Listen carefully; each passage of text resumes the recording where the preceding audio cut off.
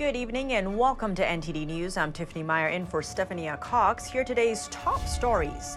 A grand jury indicts Jack Teixeira, the Air National Guard member accused of the Pentagon leak. He remains behind bars as he awaits trial. U.S. government agencies hit in a global cyber attack. CISA says it's working urgently to understand the scope and impact. The Supreme Court delivers a win for Native American tribes today by rejecting a challenge to a 1978 law that aims to protect children's tribal identity. Texas continues to bus illegal immigrants to so-called sanctuary cities throughout the country. Now one more city has been added to the list. And the White House doubling down on its reference to MAGA. That's despite an official warning given to the press secretary for using her official capacity to interfere with an election.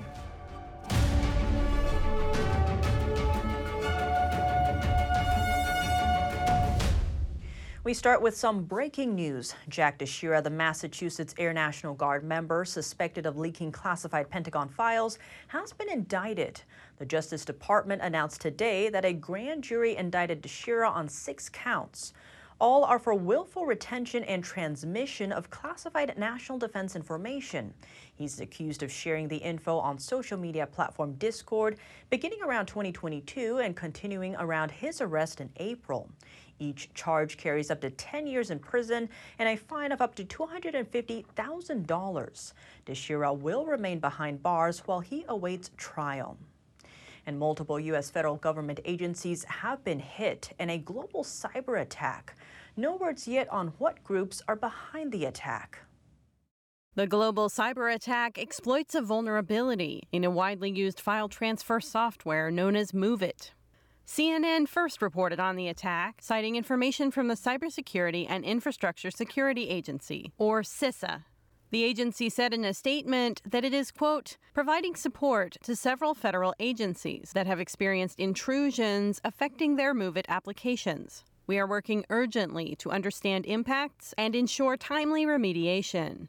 The director of CISA told MSNBC that they don't expect the attack to have significant impact. CISA didn't identify the agencies that were hit or say exactly how they had been affected.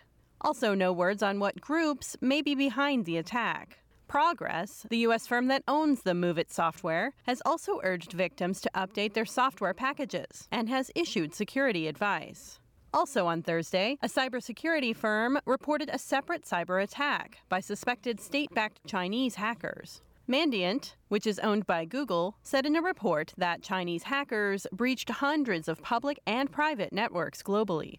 Over half of the organizations targeted are in the Americas. The rest are in Europe and the Asia-Pacific region. Reporting by Allison Lee, NTD News. The Supreme Court today upheld a 1978 law that aims to keep Native American adoptees within tribal families. NTD's legal correspondent Arlene Richards has more. A 7-2 Supreme Court majority today upheld a 45-year-old law that keeps Native American children within tribes. The Indian Child Welfare Act came into law after the federal government recognized that American Indian children were being removed from their homes and communities at a much higher rate than non-Native children.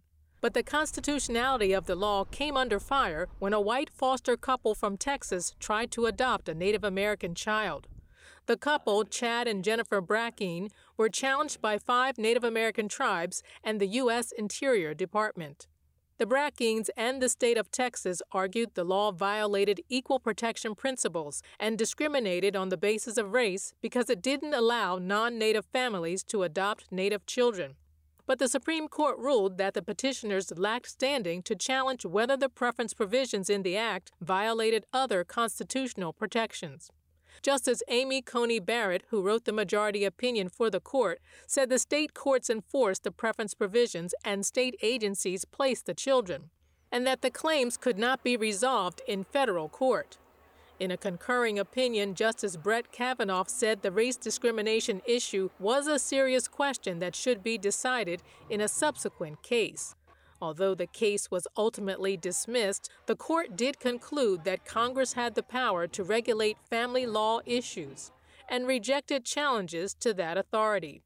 The ruling restores Native tribes' reliance on the law to ensure children maintain their cultural heritage and traditions.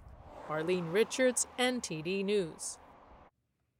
Democrats and Republicans get behind a bill to provide a pathway to citizenship for Daca recipients.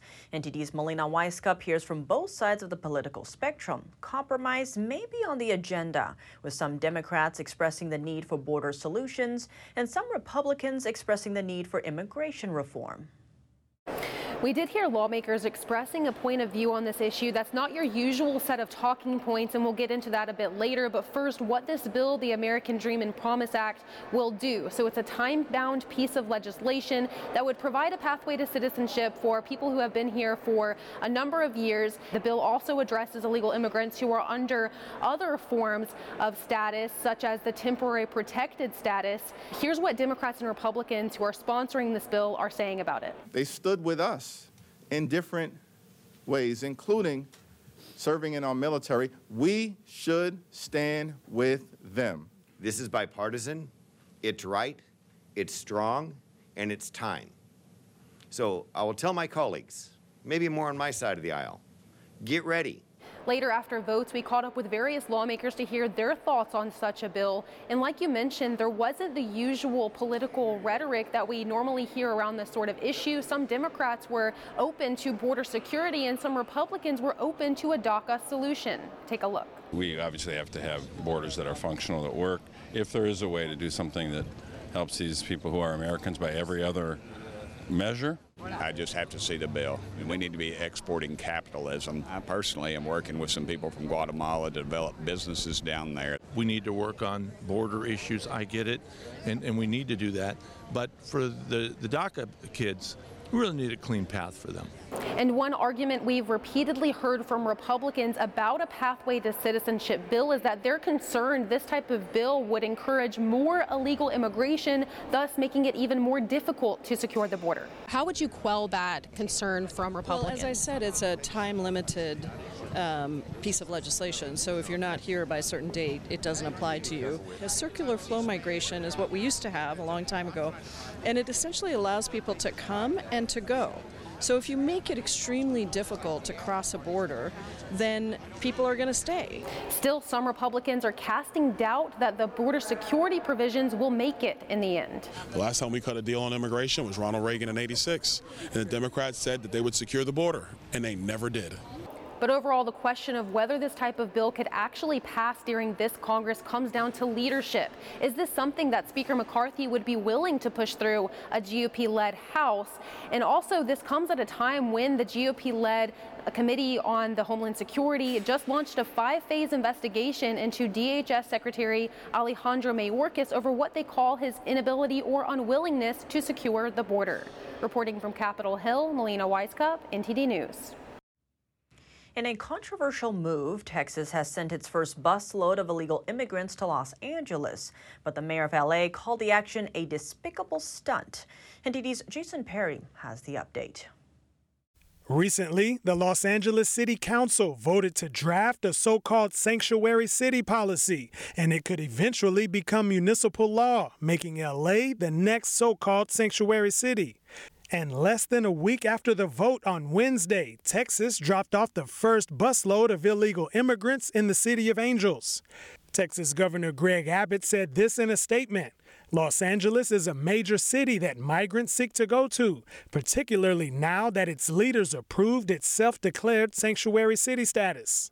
Abbott also repeated his reasoning for relocating the illegal immigrants, saying, "Our border communities are on the front lines of President Biden's border crisis, and Texas will continue providing this much-needed relief until he steps up to do his job and secure the border."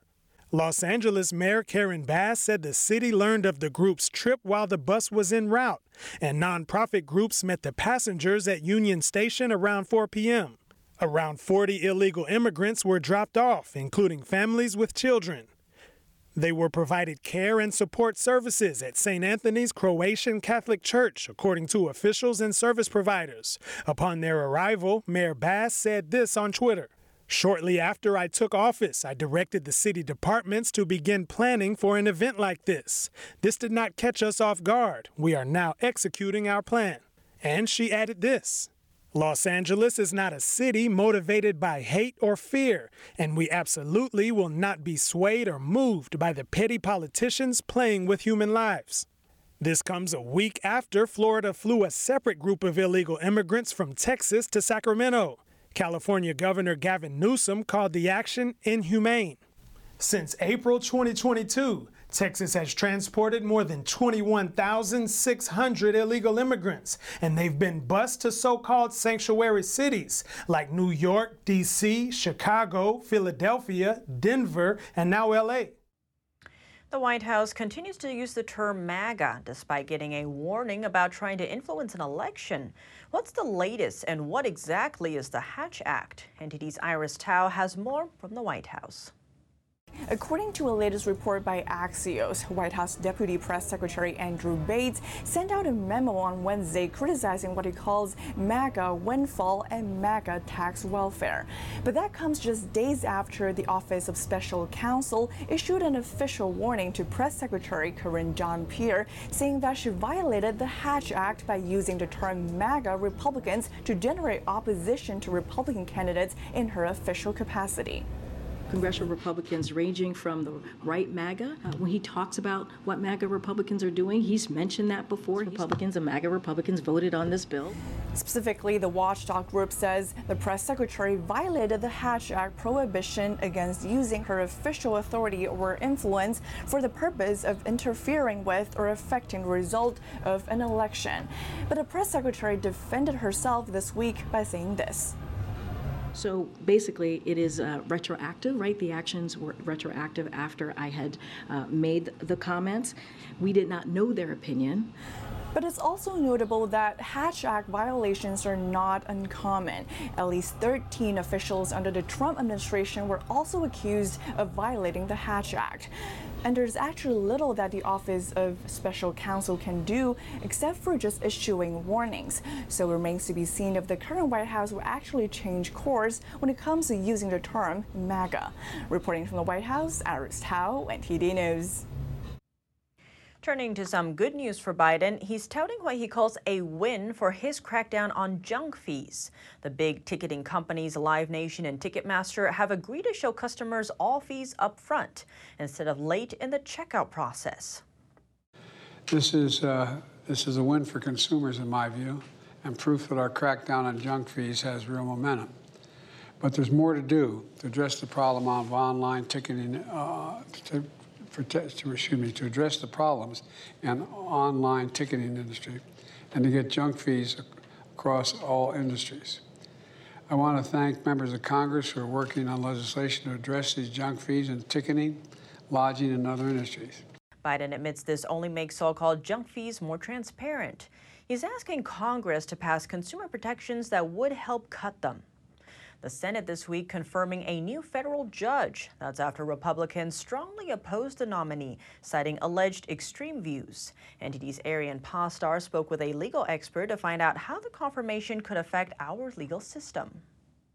The Senate on Wednesday confirmed lawyer Dale Ho to become a federal district judge in Manhattan. Ho works with the American Civil Liberties Union. Republicans strongly opposed the nomination. I don't think he's capable of making the transition to being a nonpartisan, objective federal judge. Hans van Spakowski is a legal fellow with the Heritage Foundation. He calls the Senate confirmation one of the worst decisions the legislative body ever made. The vote ended 50-49, with Democratic Senator Joe Manchin being the only Democrat voting against the nomination.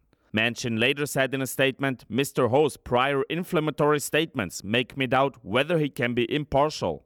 At a 2021 Senate hearing, Ho was asked about a radical statement he allegedly made. Republicanism is an anti-democratic virus. No, Senator, I don't believe I've used those words. Okay, you're under oath now. Ho said he'll serve as a fair, neutral, and impartial arbiter of the law. Now, in general, what impact can it have when a biased lawyer from either side of the political spectrum becomes a federal judge? Well, it's terrible, to be sure. I mean, honestly, everyone comes to it with their own set of ideologies. But what we want in a jurist is to be able to put those aside and to look at the facts and the law of a case and to apply them in a neutral manner. That's a dangerous thing, and it's certainly dangerous in the federal judiciary where they have lifetime appointments. Daniel Schmidt is a legal expert with Liberty Counsel. This marks Biden's 5th confirmed judicial nominee and the 2nd one who worked with a civil union before becoming a judge, which is uncommon. What do you make of Biden's nominations so far? I think they're all radical, and that's across the board. I have not seen one that I would support. Von Spakowski indicates that he thinks similarly about Biden's nominations so far. I don't think they're going to be able to divorce their political opinions from being a judge and having to rule. According to the White House, all of the nominees are extraordinarily qualified, experienced, and devoted to the rule of law and our Constitution. Arian Pastar, NTD News. Coming up, Bud Light is no longer the top-selling beer in the U.S. after a nationwide boycott. How did consumer voices get the attention of corporate America? And Starbucks is in the spotlight for a case that began with alleged bias against one race and ended with finding discrimination against another. Find out more after the break.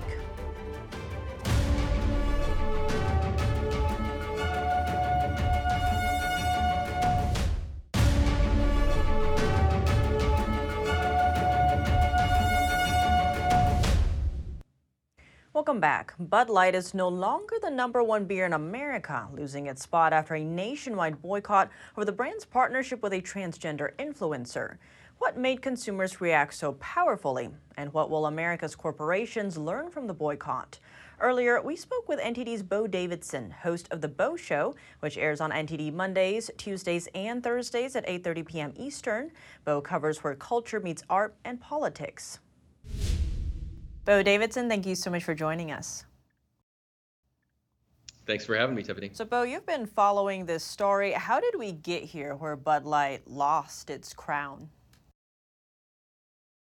Well, I think it starts with the philosophy, Tiffany, of woke corporatism. It means to go against your consumers. It means to inject diversity wherever you can. It's to forget the consumer, to go against the customer base, to not listen to them, and to inject this philosophy. And we know that, Bud Light's VP of marketing was Alyssa Heinerschneid. And if you listen to her podcast, and I watched the whole hour of it, she's talking about basically shirking what Bud Light was and making it something entirely different. So they're foregoing what made them successful and trying to make them into something they're not. And on that note, why do you think the boycott took off as it did? Well, a couple of reasons, Tiffany. I think it's because it had numbers and because it had action. People exercise their consumer choices and their consumer voices, choices and voices. I think that's why it worked. And we're not talking about just a few people. This was a lot of people that exercised their consumer choice and voice. Yes, Kid Rock did what he did. Travis Tritt did what he did. But the bottom line is they were slapping their regular beer drinking consumer in the face. We're not talking about just the casual beer drinker, the one that occasionally drinks Bud Light on the weekend. We're talking about people who drink this stuff every day. They're the ones that got mad. And when you tick off that core consumer base, they're going to exercise their right to say, I'm done. And speaking of that, what did we learn from this saga, especially in terms of the consumers? Well, I think that corporations have to listen, Tiffany. They have to listen. They're not listening to their customers. Alyssa Heinerschneid was not listening. The CEO, Michael Ducaris, isn't listening. He still isn't listening. I was reading, he blamed this on social media misinformation. That's what he thinks is the reason for this. But the bottom line is the CEO had a choice and a chance. His choice was, I'm going to go forward with this plan. We're going to go ahead and honor Dylan Mulvaney with this can. We don't think it's going to be a big deal. So he had that choice, and he exercised that choice, and it bit him in the tail, as you can see. But he also had a chance. The chance was to rectify this and to tell Bud Light consumers, we're sorry, okay? We made a mistake. We're not trying to offend anyone. We want to be inclusive. But at the same time, we don't want to exclude you, the Bud Light consumer that we've had for decades. And that's exactly what they did. So for Ducaris to come out and say, it's social media misinformation, it's BS. I don't believe it at all. So what corporations need to do is to listen, and they're not listening. And now that conservatives or anyone who doesn't want politics mixed in with their shopping have been voting with their wallet in a way, can we expect to see more of this with other brands? I do. I think so. We were seeing it with Target. You know, Tiffany, I was covering about a week or so ago, went to downtown Miami, and there was a boycott Target protest that was going on, which includes the #1 song on iTunes called Boycott Target. That is an anomaly in and of itself. It's showing that there is a power of, again, voice and choice. It's happening with Kohl's. I actually get these things on my phone. You can sign up to get woke alerts. They'll send you a text when something woke happens in a company. I've seen it recently for Bank of America, NASCAR, Chipotle, General Motors, and honestly, Tiffany, I did it too. You may have seen a story about a month or so ago where the Florida Panthers were going to have me on to sing for Pride Night, and then they removed me as the singer because I wasn't gay. It was blatant discrimination, so I decided to use my voice to amplify what had happened what they did, and I decided not to support them anymore. And you know, they lost the Stanley Cup. It's unfortunate for them, but I exercised my voice, and so I think that's what you're going to see is more people standing up to this nonsense. Bo Davidson, thank you so much for joining us. A federal jury in New Jersey has awarded over $25 million to a former Starbucks manager. The white manager accused the company of firing her as a racial scapegoat. This after the arrest of 2 black men at a Philadelphia shop. Shannon Phillips worked for Starbucks for 13 years. She sued the coffee chain giant in 2019. She claimed that she had nothing to do with the racially charged incident and believes she was unfairly punished in an attempt to quell public outrage.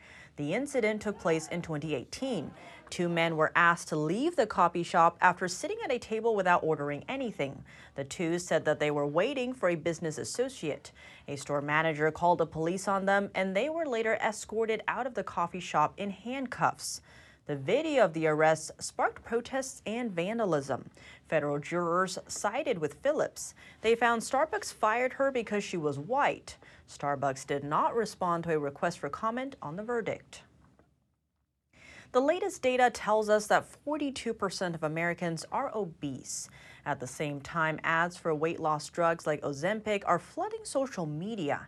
NTD's Faye Quarter takes a closer look at the phenomenon. Ads for weight loss drugs like Ozempic and Wegovy have flooded social media. This comes as America's obesity rate continues to climb. It's a disease in the same way that heart disease or kidney disease or diabetes are a disease with a successful and safe treatment.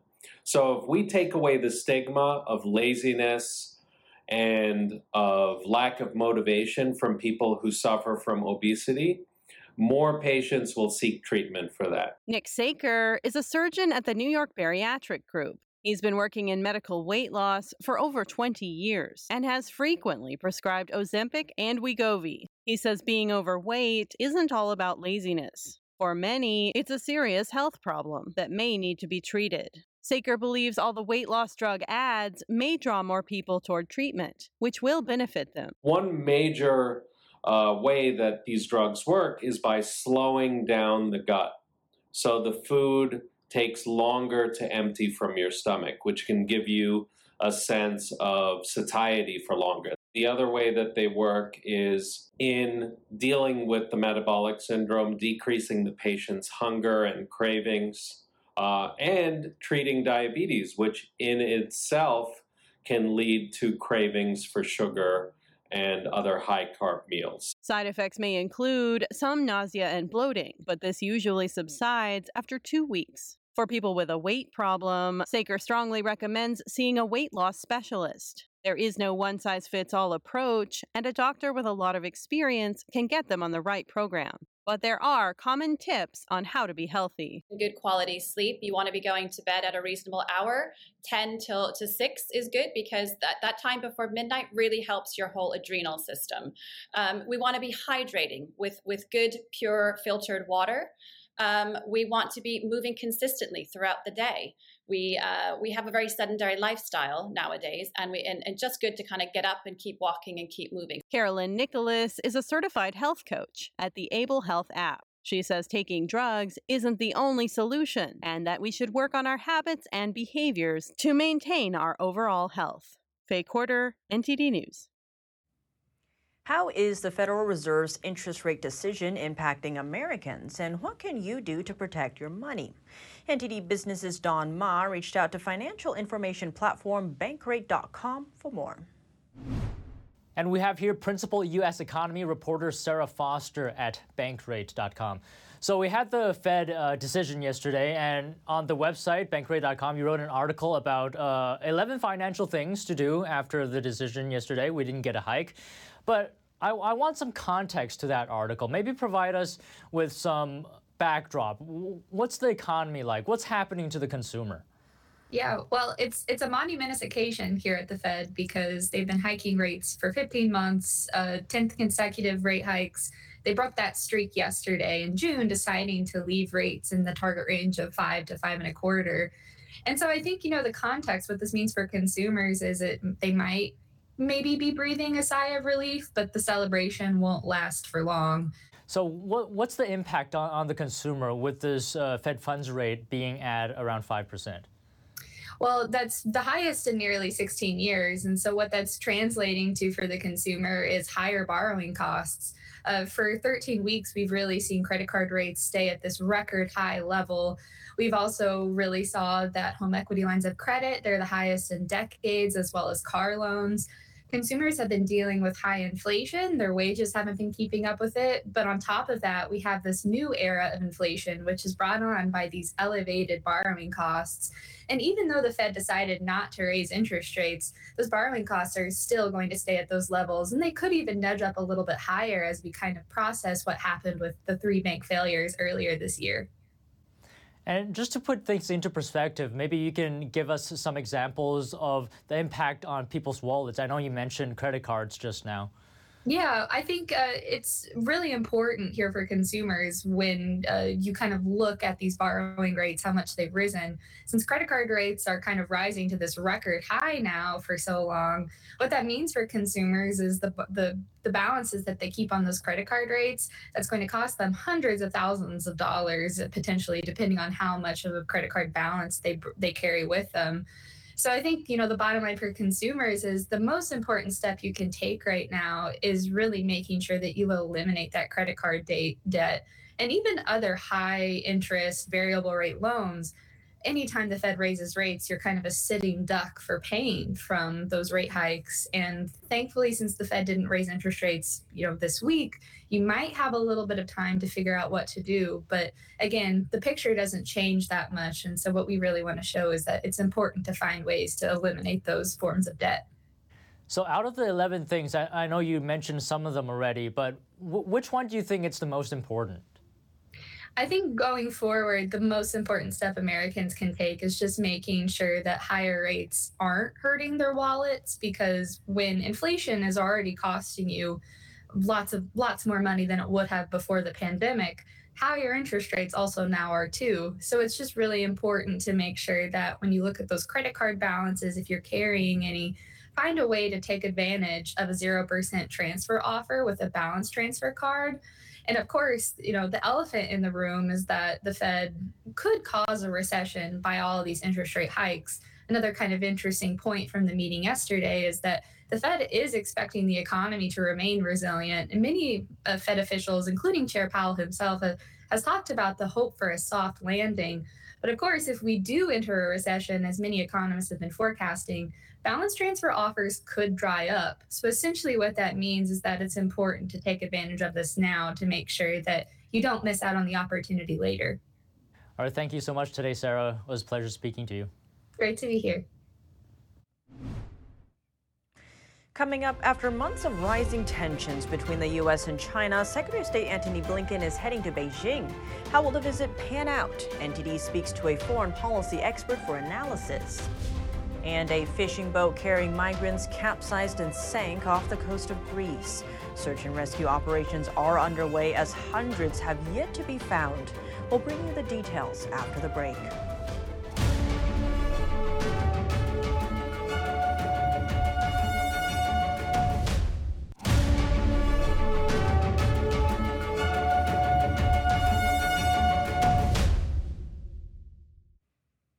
Welcome back. Turning our attention to China, where is U.S.-China policy really headed? And how will Blinken's trip to Beijing play out after several months of rising tensions between the two nations? Will both sides overcome mutual mistrust or end up in a deeper divergence? We sat down with Alex Gray, senior fellow from American Foreign Policy Council and former deputy assistant to the president, for more. Alex Gray, thank you so much for joining us. Great to have you back on the show. Thanks for having me back, Tiffany. So Secretary of State Antony Blinken is traveling to China. We're not sure who he's meeting with yet, according to the State Department. Meanwhile, Microsoft's Bill Gates is reportedly meeting with China's Xi Jinping in China. How do we read these two very different trips? Yeah, I think it's important to realize that international diplomacy requires operating from a position of strength. And right now, the United States, I think, is reasonably perceived by Beijing as operating from a position of weakness. And the reason I'm so concerned about that is President Biden and Secretary Blinken have continuously acted as if a meeting with Xi Jinping or with whoever the Chinese counterpart is the most important thing on their agenda. And the appearance of the United States almost begging for an audience with Xi Jinping, while the CCP's international behavior continues to be malign, continues to be so egregious in so many ways, whether it's Ukraine, whether it's the Middle East, whether it's the unsafe maneuvering in the Taiwan Straits. Go down the list of course, the spy balloon, now what we're seeing in Cuba. You go down the list of behavior, and it's totally, it just doesn't make sense to have the United States appearing to be begging for an audience with the General Secretary of the Communist Party. And so I would really like to see the United States go back to a framework where we speak to the Chinese Communist Party when needed, but we do that from a position of unassailable American strength. And there are plenty of policies we can undertake to fix our international position in a way that would strengthen our hand, rather than going to Beijing hat in hand, asking, as a supplicant. And that's that image isn't just, Tiffany, that image isn't just something that the CCP is viewing. Our allies and our partners are viewing it too, and they're seeing the United States begging for an audience with Xi Jinping as a weakened America, and that's deeply concerning. On the Microsoft point, there are reports and arguments that China wouldn't be where it is today without the help of Microsoft, especially in AI development. But it seems it comes down to almost two different rule books or playbooks that the regime plays by and the U.S. plays by. So given that, where do we go from here? What must the U.S. do? Well, we have to make very clear that the framework, the paradigm of the last 30 years, where the United States is allowing technology transfer. The United States is sharing far too much of our intellectual property and our proprietary data with the Chinese Communist Party. I thought that there was a broader consensus in Washington that had outlived its time. Unfortunately, there are still private sector actors who have not, Microsoft I think is one of them, who have not realized that trying to operate in the national security realm in the United States while operating in the economic realm in China are not compatible. We're far past that point. And I think the US government is going to need to make a pretty stark decision, which is, if you want to operate as a trusted provider for the U.S. military, for the U.S. intelligence community, for U.S. economic security, you have to make a decision about whether that's where you want to be, or do you want to be doing what Microsoft is doing? Do you want to be operating as a partner of the Chinese Communist Party? And I think that those are mutually exclusive decisions, and that's going to confront them, I hope, in the very near future. Sounds like it comes down to individual choices on all levels. I do think that companies, as we go forward in this international, in this great power competition, companies are going to have to make difficult decisions, and the U.S. government's going to have to make difficult decisions. But what the U.S. government can do is provide very clear expectations for the private sector about what sort of behavior is acceptable and what sort of behavior is not. And I think the cloud security example is one where we should be drawing a very bright line. AI is another one. AI is an absolute national security asset, and we need to be investing in American capabilities to have national security focused AI skills. And any company that is trying to partner with adversaries on that's a real concern. And so we need to be very focused on those companies in our tech sector who are trying to build an indigenous AI capacity here that rivals anything produced in China.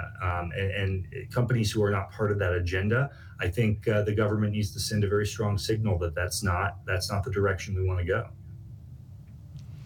Alex Gray, thank you so much for your time. Thanks for having me, Tiffany.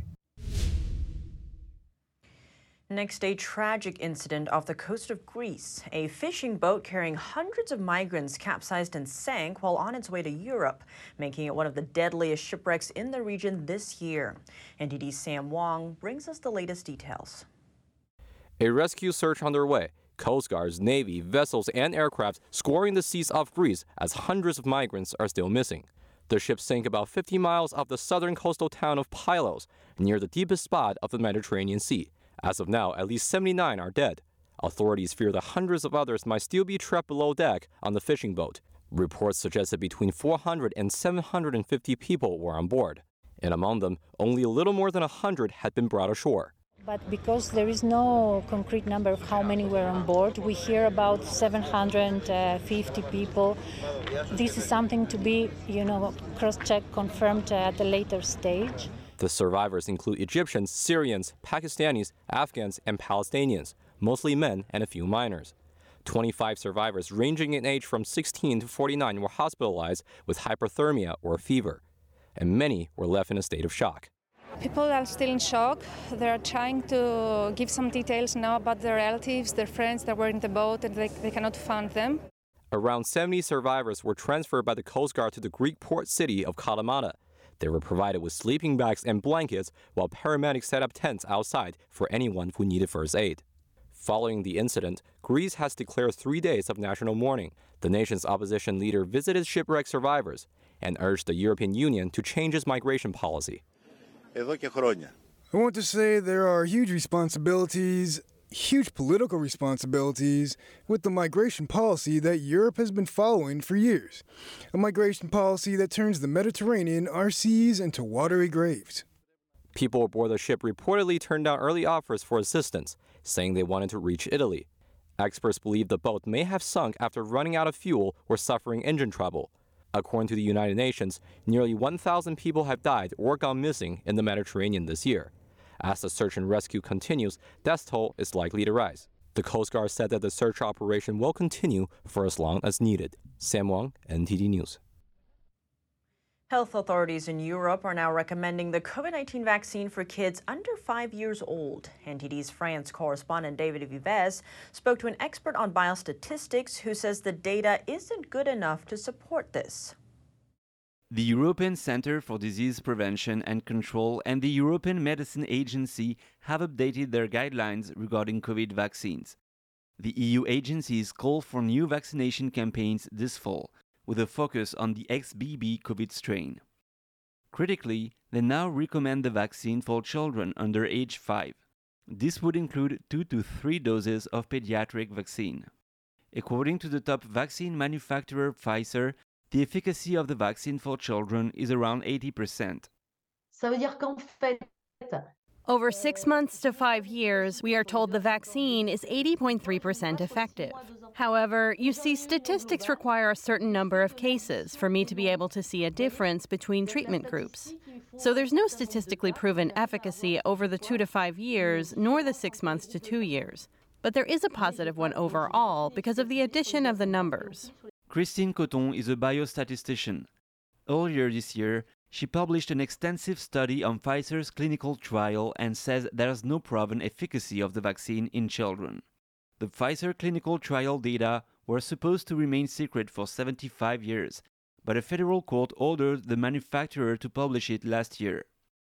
Coton says overall the Pfizer clinical trial is the worst she's ever seen in her 23-year career. What's more, there are more severe cases among the children who were vaccinated than among those who received the placebo. The fact that the health authorities accepted an authorization based on catastrophic results like that is absolutely lamentable. It should never have been accepted. According to official EU data, 14% of European children aged under 5 years have received at least one dose of the COVID vaccine. David Vives, NTD News, Paris. Coming up, a memorial in Monte, California closes a heavy-hearted year for the local police department. NTD was at the ceremony for 2 fallen officers. And in Gulf news, more fallout from the PGA merger as the Department of Justice is now reviewing the matter. We'll have that story and more coming up.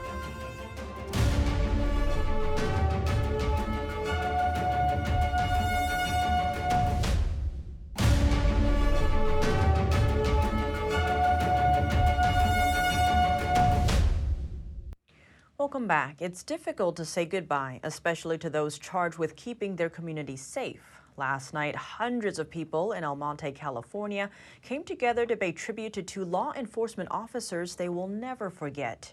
NTD's Christina Corona shares the heartbreaking story. It's been a year since 2 El Monte police officers were killed in the line of duty. 1 year later, we attend a memorial service to honor those brave men who were simply trying to protect and serve the city they grew up in.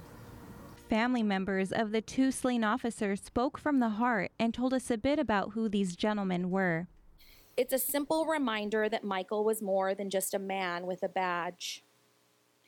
At 19, he began working as a police cadet at El Monte Police Department.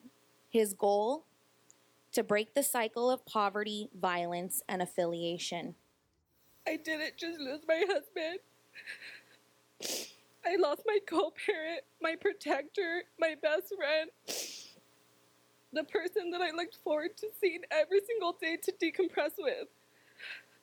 The grief experienced by family members is overwhelming, but it's also complicated for the friends and colleagues who are left behind, as Lieutenant Aram Cho with the El Monte Police Department explains to us. Since it's been about a year, we've had a mixed bag of emotions. We have some people really reeling in the moment in a positive way.